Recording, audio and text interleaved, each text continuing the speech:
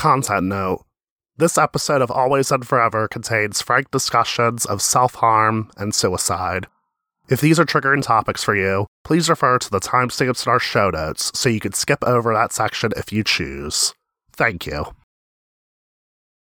Welcome to Always and Forever, a One Tree Hill podcast where two lifelong friends and superfans analyze and dissect the greatest teen show from the early 2000s. This week, we are discussing the 5th episode of Season 1, which is entitled All That You Can't Leave Behind, but it's also titled Where I End and You Begin, according to Hulu and Wikipedia, which I don't know where that discrepancy came from, but whatever, I don't know. I was looking at Hulu and watching the episode, and I noticed it said Where I End and You Begin. I'm like, wait a minute. That's not what we had said the episode was originally called. And I went to my DVD sets and I'm like scrambling and looking through and I see that it says All That You Can't Leave Behind. I'm like, okay, I wasn't losing my mind. Yeah, you are right. It is on Hulu too, but also on Wikipedia. Wikipedia has it listed as an alternate title for the episode. I saw that after the fact, yeah. And I'm like, where's this information coming from, for one thing? Where is this news from? Could there be, like, a rights issue? Like, they couldn't name the episode that specific title on Hulu or on any streaming service? Because I wonder if it was like that when One Tree Hill was on Netflix. I'm kind of curious now. I have no idea, but all I'm saying now is that Wikipedia is the only source where it says it's an alternate title, and I think Hulu was getting that information. As far as I'm concerned, All That You Can't Leave Behind is the title of the episode because it's listed on the official WB merchandise, which is the DVDs. So I'm just going to go with it. So, yes, Hulu is fake news.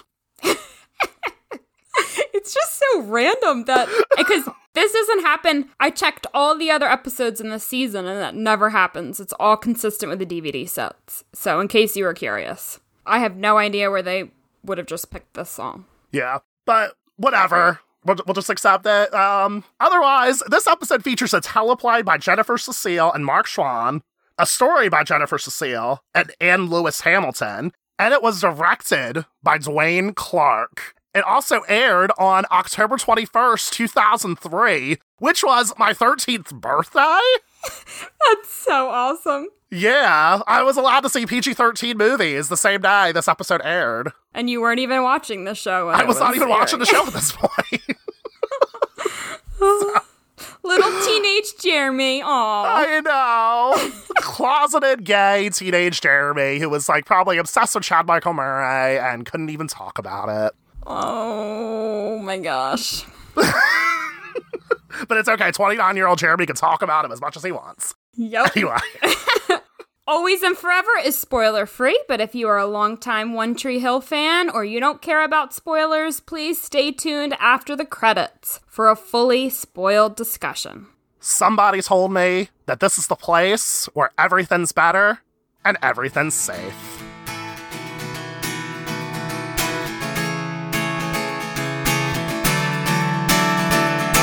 The tension heats up in Tree Hill for the upcoming father-son basketball game.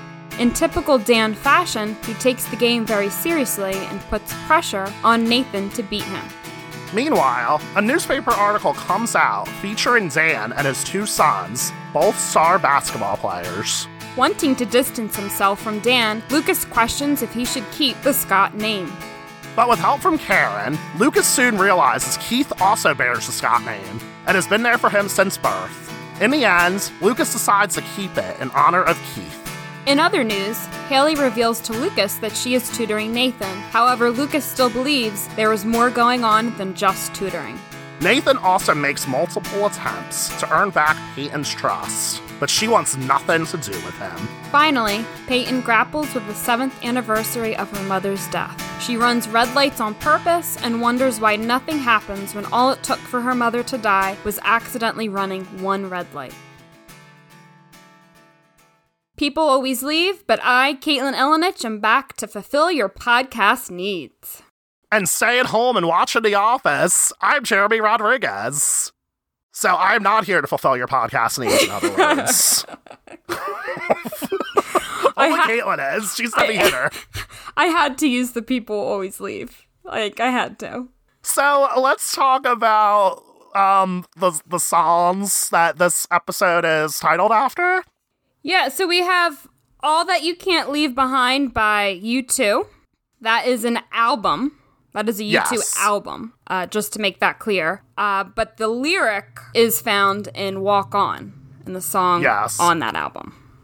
Which is an amazing song, by the way, and I feel like I've been sleeping on U2 all these years, because I listened to that song, I'm like, this song is freaking great. Yeah, it's a good song. And I think I've heard the song before. I don't remember if I have. I listened to like a bunch of other songs off that album. Like there's Beautiful Day, Well, Elevation. That's a famous one, for sure. Yeah. I think it's funny that One Tree Hill is named after One Tree Hill by U2. So, and the fact that we really haven't listened to U2 much, other than select songs, we probably should explore that band more. Yeah, it's kind of ironic a little bit, but anyway, I just love the song. It's basically like all about the baggage that you carry from your past and how it's affected your present day and how you should like let it go, essentially. Which I feel like that's what Peyton's doing a lot of, because everything that's going on with her mother, she has to try to let go of that baggage so she can move forward with her life, essentially. So, I mean, that's what I extrapolated from the song, because I believe in death of the author. Because you know what this song is supposed to be about, Caitlin? No. Okay, so this song is actually very fucking political. Really? Yeah. Political. Interesting. This song is about a politician in Burma. Her name is Aung San Suu Kyi.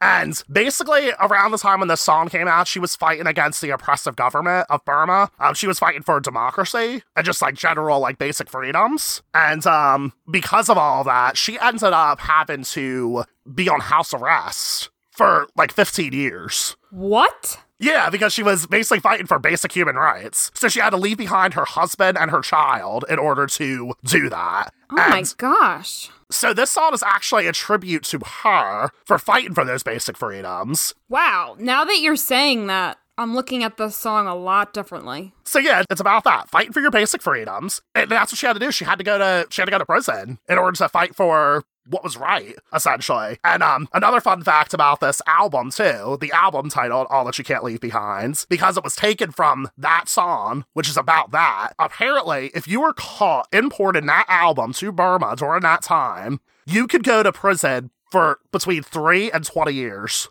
Oh my gosh. Yes. So this album was very controversial in Burma at the time. Jeremy, you're blowing my mind right now. That's the amazing thing about music, is that you can view a song in so many different ways. We can easily connect the song to the episode and Peyton's grief. Specifically, the lines I was looking at. And I know it aches how your heart it breaks, and you can only take so much. You can see how Peyton is struggling, and it's heartbreaking. Yeah, so definitely. It can easily connect, but now you bring this whole deeper significance to it. Right. Yeah, it's so funny. Like, I listened to the song not knowing anything. And then I was, I always try to listen to the song and try to, like, connect it to the episode first. And I'm like, listen to it. I'm like, okay, yeah, this is definitely connected to it. And then, like, when I looked into the history behind it, it just blew me away. I was like, wow, this song can mean so much to so many different people right now. And this song could really apply to today as well. Definitely. Just that repetition of walk on throughout the whole song. It's so good. And I also took the liberty of listening to the whole album as well. And as far as it connects to the episode, it's basically, the entire album is a message of hope or support for someone you love. It's basically about how you have to keep fighting. And I feel like that's what not just Peyton, but a lot of the characters are doing. Yeah, now I'm looking at this stanza. You could have flown away a singing bird in an open cage who will only fly for freedom. Wow. Now I'm, oh my gosh. That's so cool. Thanks for bringing that to the discussion, because I didn't go in that deep. So, Aung San Suu Kyi, I stan. She is now the state counselor for Myanmar, by the way. So she's like going up in the world, I'm just saying. Wow, that's awesome. Yes. Okay. But you listen to the radio song, the alternate title. Radiohead. What did I say? You said radio song.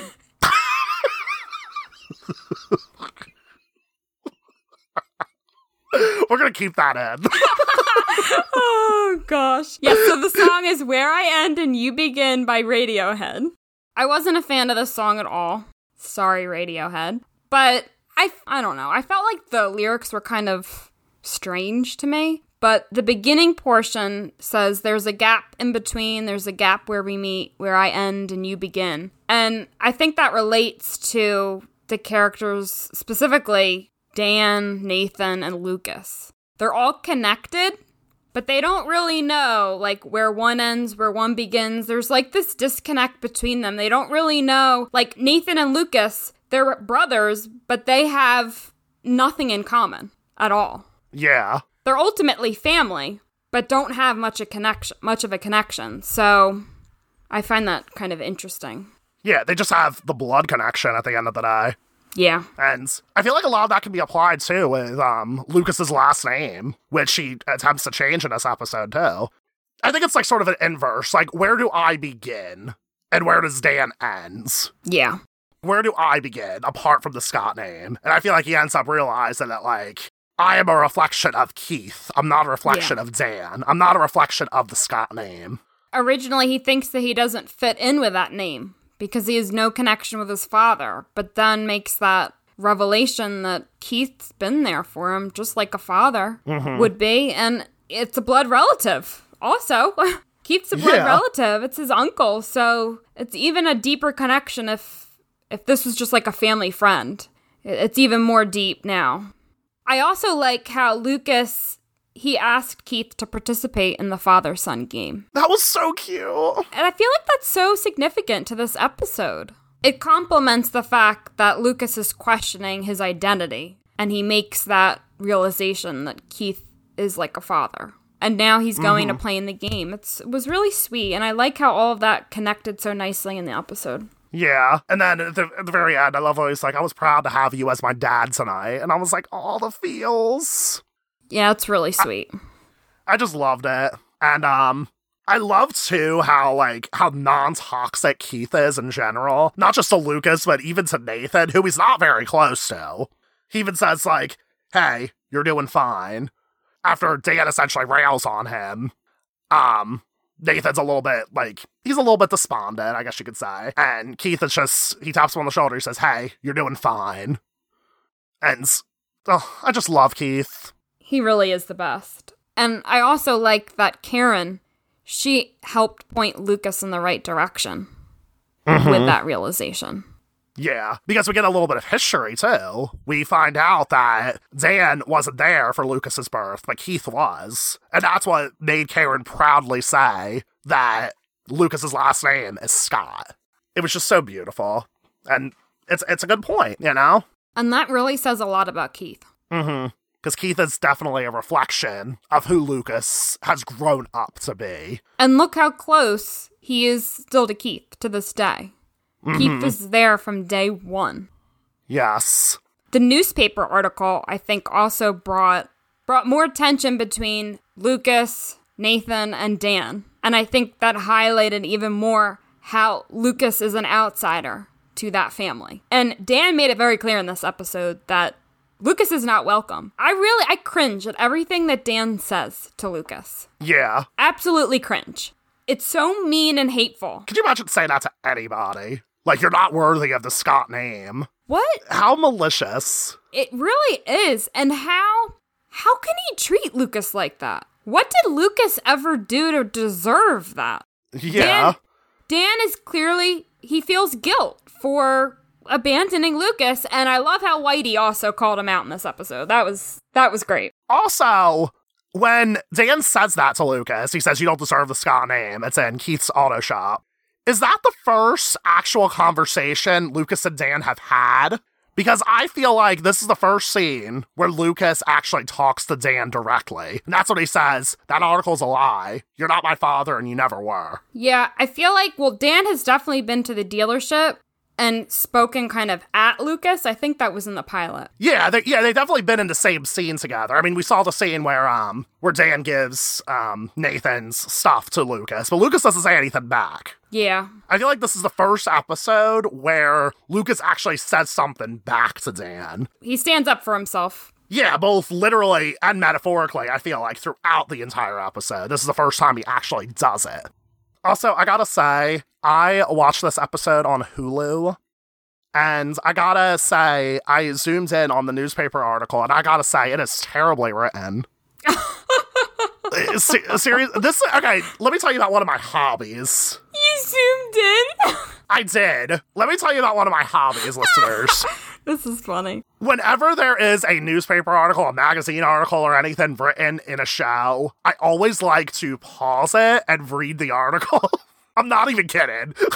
Because you could actually zoom in enough? You can't really zoom in. I can tell you this, on the DVDs, the DVD is sort of like, it's sort of grainy, so you can't really read it. On Hulu is high def, so you can read it fully. Everything that's on the screen, I should say. Some of it's cropped out. And I'm just like, as a freelance journalist, I gotta say, the writing behind that is very flawed. The quotes they use from Whitey are terrible. Like, one of the quotes was like, we played 4 games this season. I'm like, why would you use that as a quote? That's not even a good quote. That's just background info. Yeah. For quotes, you want to do something that conveys somebody's emotion. I'm just saying, come on. Okay. Whatever. I am done talking about that. That's hilarious.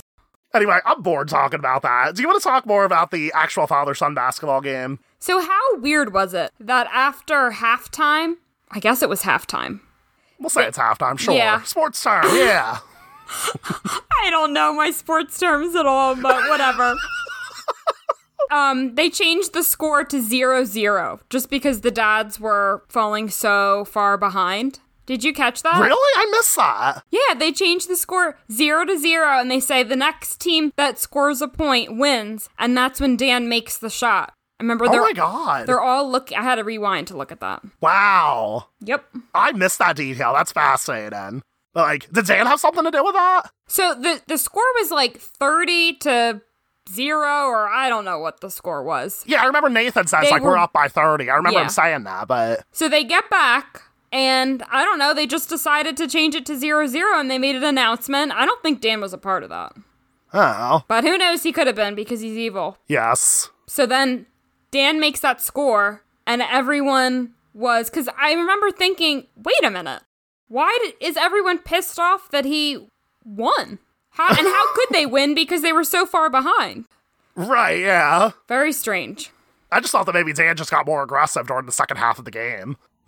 I completely missed that detail. That's fascinating now. Yeah. Another thing that happens during the game, except it doesn't actually happen during the game, it's during the deleted scenes. Fun. Karen and Zeb are working the concessions booth, which I enjoyed that scene. It was really cute. I really enjoyed that scene too, and I feel like it built on what was already established when Deb went into the cafe to speak with Karen. And remember, Karen was that the last episode, or was that the episode before? It was the last episode, It was the last episode, okay. Last episode was Deb's first one, so yeah.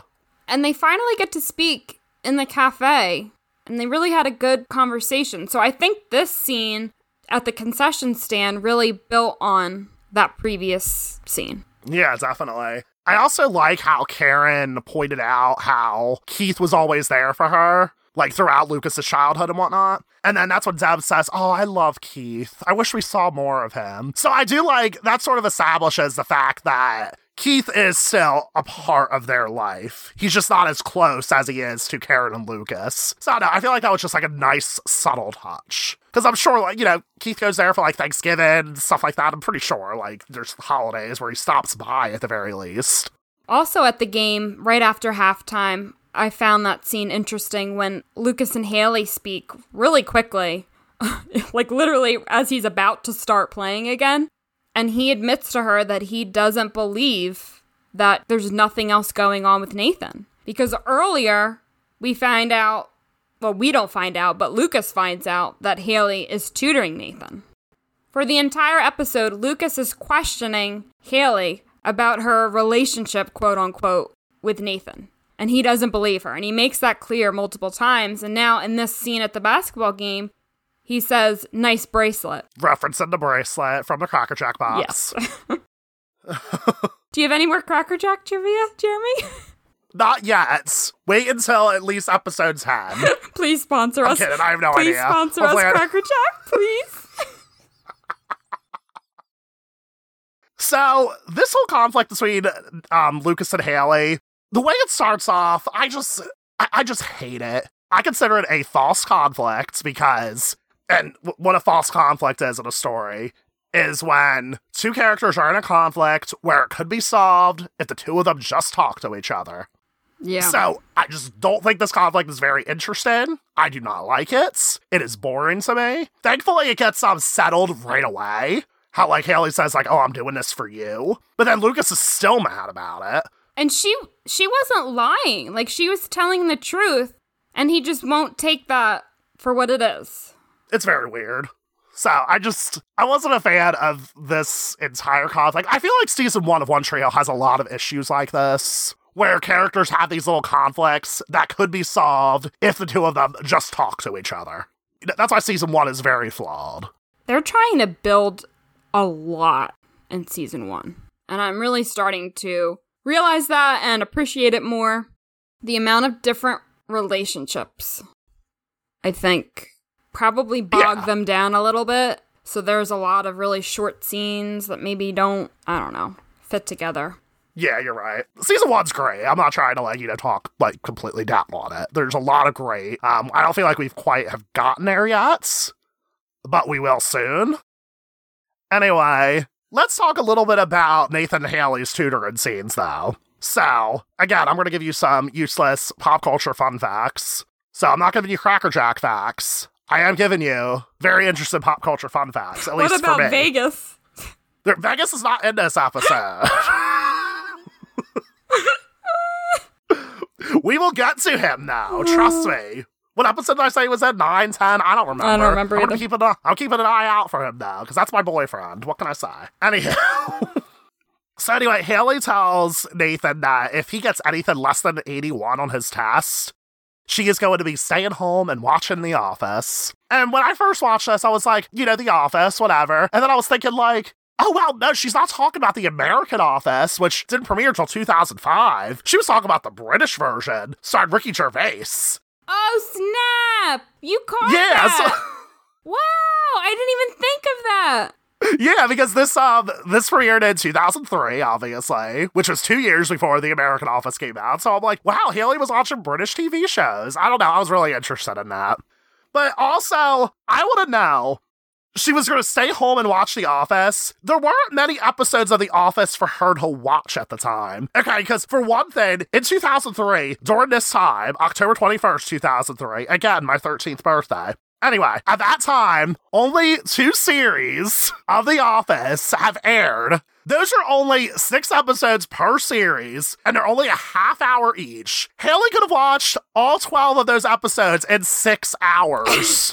Because season 3 only consisted of 2 episodes, and they didn't air until December of 2003. So, there was no episodes of The Office for her to watch that were currently on TV.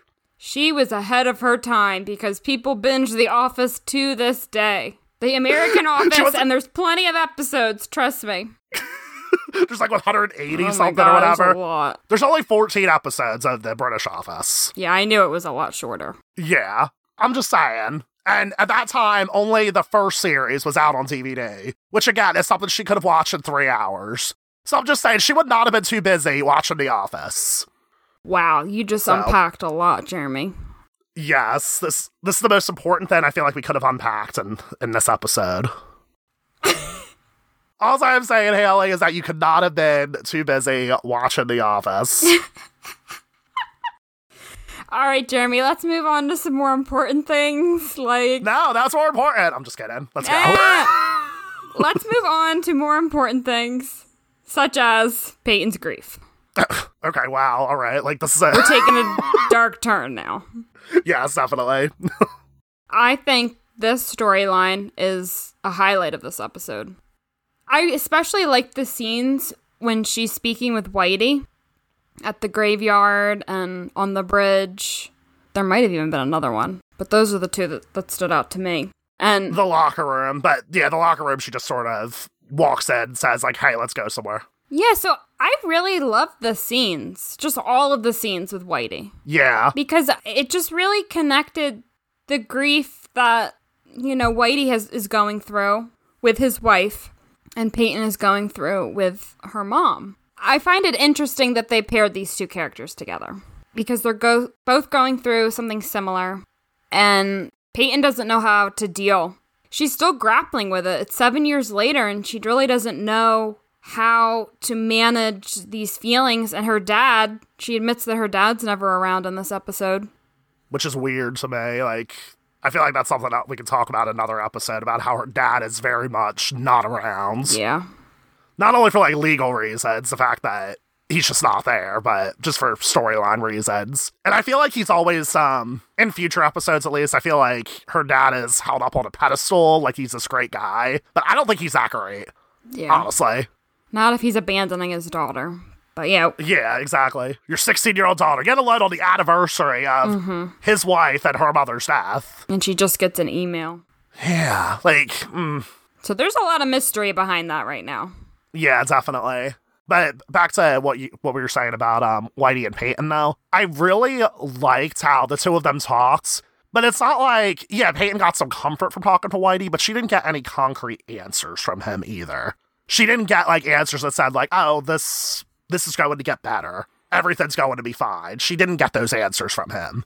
Because I feel like there's no way you can get those answers. Yeah. When you're grieving and when you're in that deep of a funk, you're never going to have the answers to everything. And I think that's what Whitey admits. He actually says to her, I had written this down, Peyton, it's hard to lose somebody. I spent a lot of time searching for reasons, for answers, but you can't find what's not there. It just happened.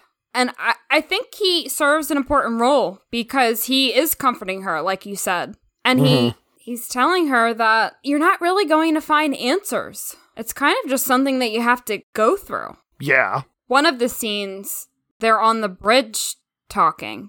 And I just love that because the One Tree Hill Bridge, you rarely get to see it in the series. Spoiler alert. Yeah. You really don't see them walk across the bridge that much. And it was cool to see it close up.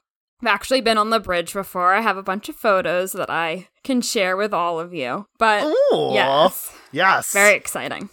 All different angles. So honestly, when you go to Wilmington, if any of you ever go, that's one of the coolest things to see, is the bridge. Aww. To see it from a distance and to walk or drive over it. One day I'll get to go. Yes, one day. All right, so Jeremy, as I was talking and explaining that scene, I realized that it had nothing to do with anything. But I wanted to talk about it anyway because I love the bridge, and yes. I support this. It was a great story, so it was worth it. Sometimes I'm going to go off on tangents, so. And that is great. And it's okay sometimes. That is what I love about you.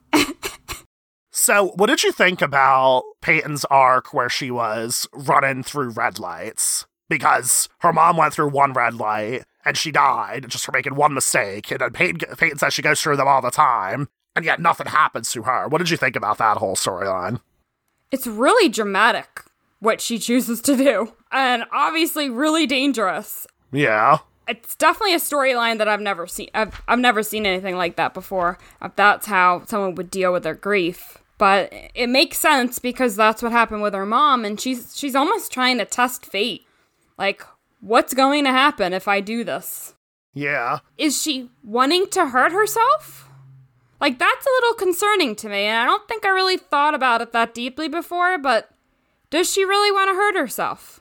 I started to think about that too, actually. And I was actually looking into the statistics behind teen suicides if they lost a parent. And in the US, there's not very many statistics. There are high instances of teen suicides if your parent also died of suicide. Yeah. But Peyton's mom obviously didn't die from suicide. But apparently there was a study in Scandinavia, which Scandinavia isn't really like a good it's not a good gauge for the United States because Scandinavia has better access to healthcare and social services. So what I'm saying is that like that study isn't even representative of the entire world. So just a disclaimer. So I'm pretty sure the statistics are even worse in the United States where there isn't free healthcare or anything like that. But the researchers there, they found that kids who lost a parent before the age of 18 are twice as likely to commit suicide over the course of 40 years.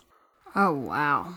It just makes you think, like, Caitlin and I, like, we had both of our parents, so it just makes you think about, like, how that impacts you later on in life, you know? At the end of the day, I feel like she's just really hurt by all of this, too. And she tries to speak out against it. She yells at Brooke. And I don't really like Brooke's response to the whole thing, either, because I feel like if Brooke really is Peyton's best friend, I feel like she would have talked to Peyton and said, like, what's going on? Realize, like, hey, you're out of character here. But I think this explains a lot. Like, Peyton's behavior explains her kind of tough exterior that she's presented so far in the series. This, past of hers, her grief, her dad not being there, explains a lot about this character. Oh, totally. And, Nathan's not even there for her either. Like, even Nathan's trying to get back with her. He comes up to her and says, like, hey, like, he basically says, hey, Peyton, I want to get back together, blah, blah, blah. And then Peyton's like, I actually have a lot going on right now. And then that's what Nathan says, yeah, me too. And then he goes on talking about himself. He's very self-centered. And yeah. He walks up to her and he's like, you're not still mad, are you? Or something along those lines. It's just like he doesn't even have concern about her, but he just doesn't want her to be mad at him. Yeah. Did you see Peyton's face, though, when Nathan started talking about himself? No, what did it look like? Oh my god, it was so telling. Like, Peyton has, like, this, like, look on her face. She's like, I'm actually going through a lot right now. So you can see her. She's starting to open up to Nathan. Giving Nathan the benefit of the doubt. Like, okay, maybe Nathan will be there for me. But then Nathan starts to say, yeah, me too. My dad is always railing on me. And she has this, like, look on her face where she's like, really? Come on. Like, her facial expression changes. Good point. Now, what if he had said to her, what's going on? Just asked her what she was dealing with. Maybe she would have looked at it a little bit differently. But no, he just started to talk about himself, so. Yeah, definitely. He wasn't there for her at that point in time. Also, I feel like this is the first episode where Peyton is quote-unquote single. She's not with Nathan. And I feel like the previous 4 episodes, she was able to essentially, like, bury all of her feelings. So, who knows, like, she may have been, like, wanting to blow up for a while now, but she was with Nathan and she had something else to be angry about, which was Nathan, because Nathan is a jackass. So, if she wanted to be angry, she could always, like, take her anger out on Nathan. Now she doesn't even have Nathan to take her anger out on anymore. So now she's just stuck with her feelings. And her artwork. And it's really sad. Her artwork as well. And that's where we see the people always leave at the beginning. Oh, such an iconic piece of art. Yeah, it is. So one thing that I feel like I don't want to say I was confused about it, but, like, one thing I wondered is, what led Peyton to realize that she shouldn't be doing this destructive behavior? Because at the end of the episode, you see her, she's going through a green light rather than a red light. So, what led her to do that exactly? Was it the fact that she ran a red light and she was almost brushed with the brink of death, and she realized, like, okay, wait a minute, I don't want this to happen to me? Because you see her, she's on the brink of tears after it happens. Yeah, I think the close encounter made her realize that what happened to her mom could happen to her. She's not invincible. Yeah. It was something that could happen to anyone. I think she also makes that realization. Yeah. Her mom was, in the wrong place at the wrong time, but that could happen to anyone. Yeah. And that thought in itself is scary for anyone. But for her, in that close encounter, I think it probably brought it into perspective more. Yeah, it almost makes you think, like, maybe she just wanted that sense of fear that her mom probably had during her last moments. True. Because she definitely felt it in that moment. So in a way, I feel like this is a good metaphor. I don't even want to say metaphor. I think it's pretty on the nose. Like, this is self-harm right here. It is. Wow, I never thought of it in that context before. Yeah. But it is. It's really sad when you think about, like, Peyton's journey. And I feel like this is the first not that Peyton wasn't unlikable in the first 4 episodes, but this is the first time where you really get a sense of who she is and, like, why she is the way she is. She's vulnerable. This is the first episode where she's truly vulnerable. And I can't wait to see how this grief continues to affect her and how she is changed. I know. I love Peyton's evolution. All right, well, we sure unpacked a lot. I didn't expect to go there, Jeremy. Yeah. So, do you want to go on a lighter note and talk about some of our top favorite moments? Yes, I do. And this is my favorite part of the episode also. So this is the part of the episode where we talk about our favorite quote, our favorite musical moment, and then we give a score for the episode. So, what was your favorite quotes? I love Lucas's voiceover at the end of the episode. Oh, and tell us more. That was a literary reference, wasn't it? Yes, it's a literary reference. It's from John Steinbeck's novel, East of Eden.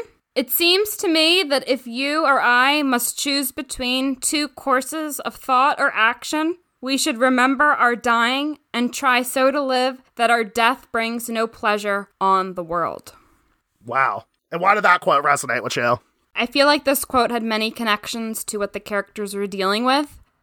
But ultimately, I think it means that you should live in the best way that you can and that is possible so that you are missed by the world and by people. Like the last line says, if you were to die, it would bring no pleasure to the world because you would be missed. It would be a loss. And I can kind of interpret Peyton maybe making that realization a little bit in this episode because she realizes, running through the stoplights, it's not a good thing. She needs to live, her life in the best way that she can.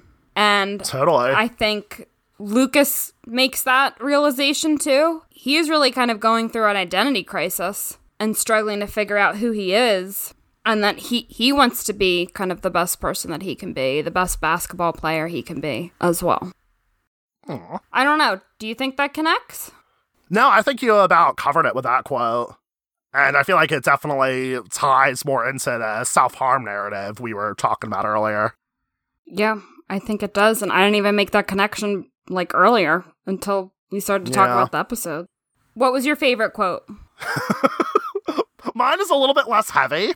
Well, I have a few honorable mentions. Just some funny lines that I thought were interesting. But to go off of what we were saying with Peyton, I like how when Brooke comes to Peyton and she says, "What's with the attitude?" And Peyton's like, "What's with your life?" I know it's supposed to be a very serious scene, but I don't know. I just thought that was a funny response. And I'm going to start saying that to people now. If people say, "Jeremy, what's with the attitude? What's with your life?" Wait, who said which one again? So Brooke asked Peyton, "What's with the attitude?" Oh. And then Peyton's like, "What's with your life?" I didn't catch that at all, and that's really funny. That's one of the biggest criticisms of season 1 of One Tree Hill is that the writing is very hokey, and I feel like that's an example of really hokey writing. So, I don't know, I just think that line is just so funny. What's with your life? Another funny line is also from Peyton, where Lucas walks up to Peyton and she says, "I've been thinking about you." And she's like, "Try a cold shower." Which, I thought that was funny. That's another quote I'm going to start using as well. That's funny. Oh my gosh.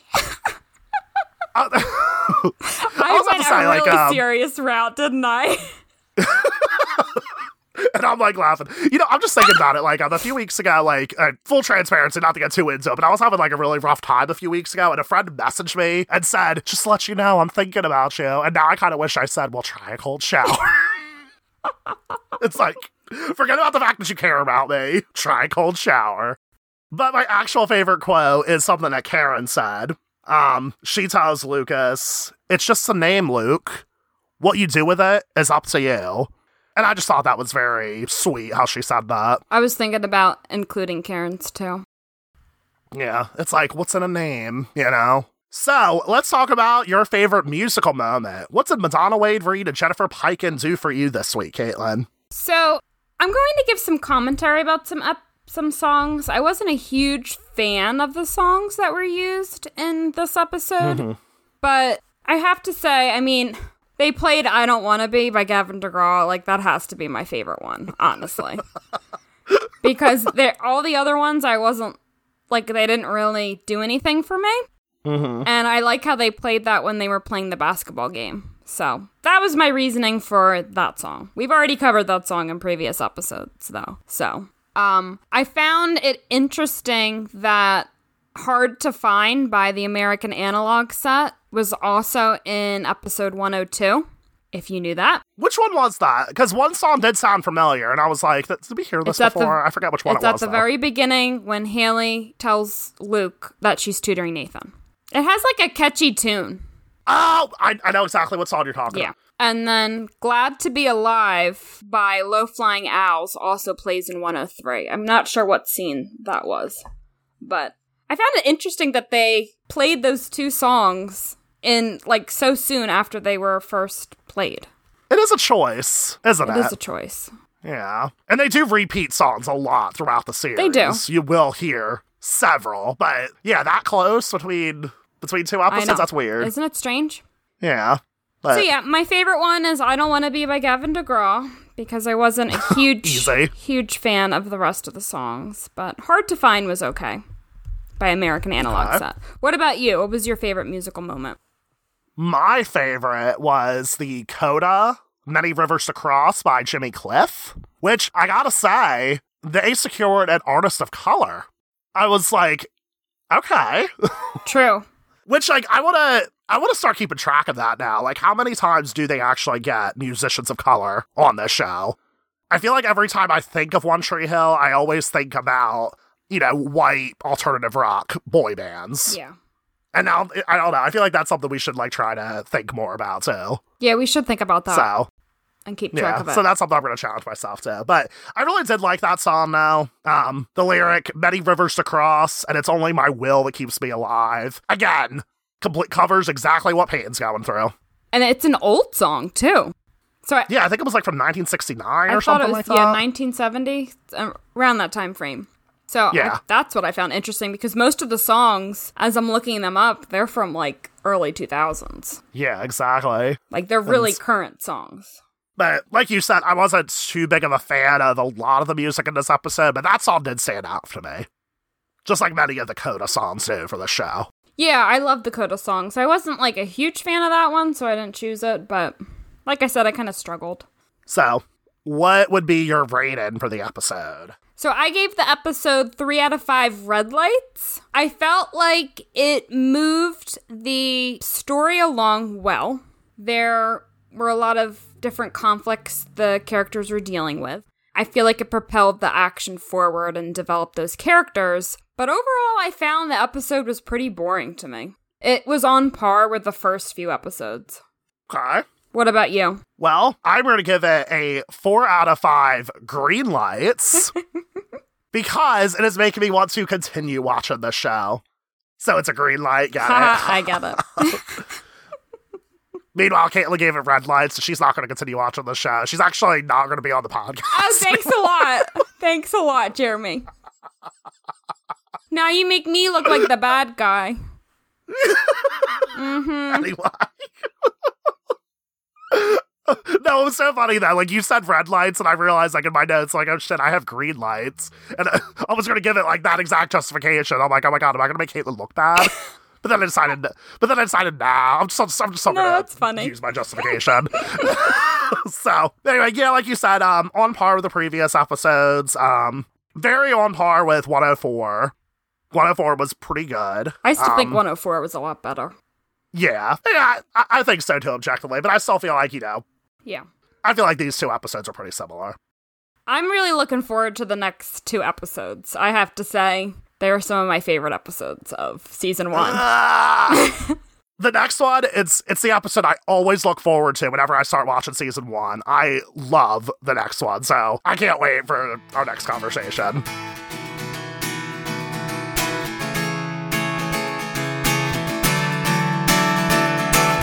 Always and Forever is on Twitter, Instagram, and Facebook at AlwaysOTHPod. You can also email us at alwaysothpod@gmail.com. That's AlwaysOTHPod. You can follow Jeremy Rodriguez on Twitter at RodriguezJeremy. You can follow Caitlin Ilinich on Twitter at Miss I Reads.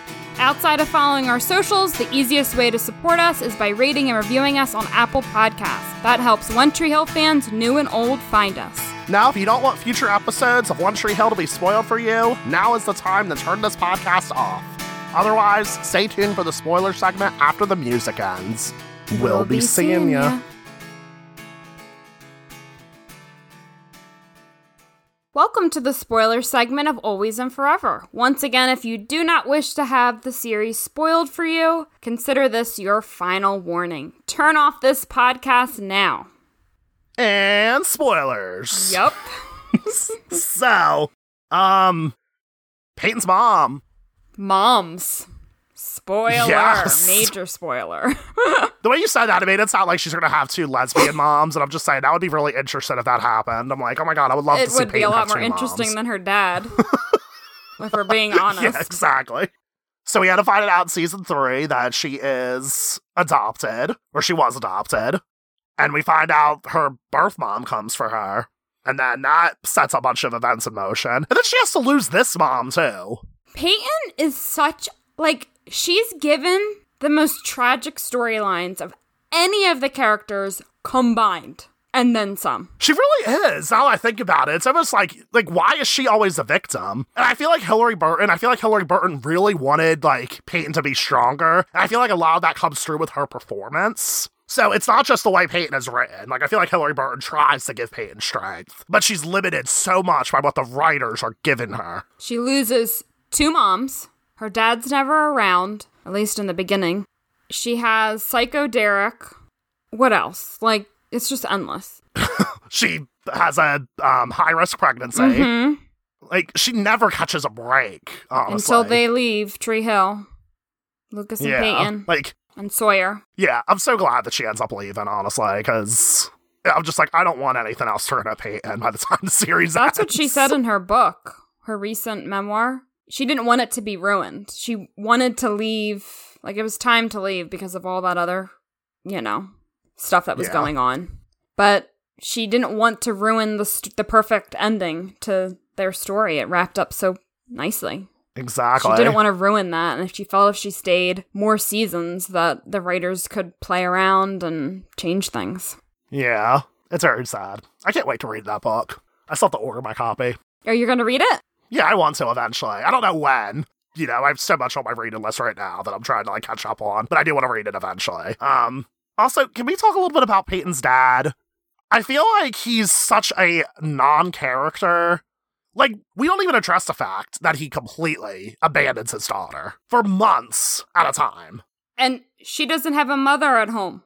She's literally by herself. She doesn't have any family member with her. You would think that realistically in that situation, she would be staying with a family member, Yeah. I'm just saying, does she cook for herself every time? Or does she order a bunch of takeout? There are so many questions I have. She does not have a good support system at all. She fends for herself all the time. Her house is always unlocked. People just come in and they just come into her bedroom. How creepy is that? It really is. And it's kind of touched on in season 4. She ends up locking her house, but I feel like that's I feel like there's a little bit of victim blaming coming into that, if you think about it. Because she wouldn't have gotten attacked if she didn't leave her door unlocked. Yeah. Which I feel like they're indirectly saying a little bit, which is really fucked up. That's a whole nother storyline that we'll have to get to later, but... Oh, geez, yes. Anyhow. I have to say, when she loses Ellie, that scene, it's embedded into my mind, and then I remember the song that plays at the end of that episode, and... Here comes a regular. Yeah. It's so emotional. It's one of the more emotional scenes of the show, I think. Yeah, she just breaks down and cries, with that... She drops the CD box. Yeah. Ugh. But Ellie is not the only parents figure that we lose. We also lose Keith at Dan's hands. I feel like in 105, I started to think about Keith and Dan more than I have in the previous episodes. Really? And their Also? relationship. The dynamic between all of the characters. Dan is terrible to pretty much everyone. You know he doesn't have a good relationship with Keith. We also see this connection with Keith and Lucas as a father figure. And it really kind of, it doesn't foreshadow anything, but it makes me think about how special Keith is to Lucas and how awful Dan is. And I just can't help myself from thinking about the school shooting episode. Mm-hmm. You know? Yeah, and Keith even says that he and Dan never saw eye to eye. And it just made me think about how it's so sad that they go their entire lives never seeing eye to eye. Because before they even have the chance to, Dan kills him. So they never officially get a happy ending, unless you count in the final season when Dan ends up going to heaven with Keith. Oh my god! Oh my god, I forgot about that scene. I haven't thought about it in a while, and it gives me chills. That's one. Oh my god! I want to cry. I'm just gonna cry right now. Caitlin's taking a moment. She's taking her headphones off. She's ready. I mean, we're really getting ahead of the. Caitlin came back. She went to the bathroom for 10 minutes and she cried. She got it all out. She is here. If we're really being honest, and I'm getting way ahead of myself right now, that scene of them going off into heaven together, to me, it's almost like the finale of the show. Like, that, to me, is so, like, I think I cried when I saw that, but the actual series finale, I don't know if I actually cried. I like the series finale, I'm not saying I don't like the series finale. I'm saying that this scene, like, really, it's giving me chills right now to talk about it. It's so emotional. I'm glad you brought that up because I wasn't even thinking about that scene. Yeah, it's really good, but I get it. Like, that's them wrapping it up a little bow. Like, Keith forgives Dan. Now the two of them see eye to eye, and I'm glad that the series ends on that. But I'm just saying, it's really a shame that they never saw eye to eye when the two of them were alive. It is. It's just very tragic when you think about it. You know, like, I was watching this episode and I was starting to get sad. I was like, oh, they never see eye to eye. They never do, and they never will. Not while they're living, at least. It's so emotional. Oh my god. Yeah. It literally makes me so sad. Getting my teary-eyed. god. But on a different note, this episode made me think about Zeb and what happens to her later on. How she ends up spiraling down into an addiction to painkillers. There are a few moments that happen in 105. Zeb makes this big breakfast, and both Dan and Nathan, they don't eat it, they don't touch it. And then later on, Zeb gives a drink to Nathan. Nathan takes one little sip, and then he gives it back to her. Like, Zeb is not being seen, and she is not being heard. Zeb tries to comfort Nathan as well. And again, Nathan's just like, whatever. And he even tells Peyton later on, he says that, like, my mom keeps trying to hang out with me. So I'm just saying, like, with this type of support system, it's no wonder that Zeb completely spirals out of control later on. She's like an outsider in her own home. Yeah. She doesn't really connect to Nathan. Doesn't have much of a relationship with him. And she's trying to build another relationship with Dan again because she's been away for so long. I don't know, they keep arguing. So, is that possible? It's not looking too promising. Like they're getting along. And it really does kind of point to her isolation in all this. She's not really seen. Yeah. I just feel bad for her. And I'm glad that Zeb ends up becoming such a powerful force to be reckoned with as the series goes on. I just love Deb. I love Barbara Alyn Woods. Seriously, I just want her to give me a hug and tell me everything's going to be okay. Yeah, she seems really awesome. Oh my god. You know how I said she was on Cameo? Yeah. Okay. You can actually, like, watch, like, some of the videos they make for other people. There is one video that she made for somebody else. She's walking around, like, her pool for 5 minutes, and she's just telling the person, she's like, hey, it's a beautiful day out. I just wanted to take you for a little walk. And then she's like, I don't like hearing that you have been down. I know this pandemic has been really rough on everybody, and I understand that I see you and I hear you. And she just, like, gave, like, That's this really sweet message. And I'm just like, damn. She recorded, like, a 5-minute message, just basically telling this person, like, you're gonna be okay. I'm just saying. Barbara Alyn Woods is $30, friends. $30. And Jeremy and I saw Barbara Alyn Woods and Paul Johansson on a Wizard World Facebook Live the other day. Mm-hmm. And they I don't think I've ever seen them talk together on any kind of event like that before. They really seem to adore each other. Yeah, they just seem to, like, really get along. I mean, come on, like, you know, for them to have, like, such an antagonistic relationship, they have to have, like, good chemistry in real life in order to be able to do this. Yeah, that's true. Paul Johansson seems like such a nice guy, That's what they say. Like, even in the season 1, the extra features, one of the producers or writers said that he's such a nice guy to play such this terrible person. Oh, I wonder if Paul Johansson's on Cameo. I don't know. I'm really pushing this Cameo. Cameo, please be our sponsor. Thank you. So, Caitlin. Yes? This episode had a really great story, don't you think? Yes, it really did. Well, don't you also think that every night is another story? Which, isn't that like the perfect transition for what our next episode will be? Yeah, it really is the perfect transition. Because I'm getting really good at these transitions, everybody, don't you think? Anyway, next time we will be discussing Season 1, Episode 6. Every night is another story. Here is the episode description from our old One Tree Hill DVD sets.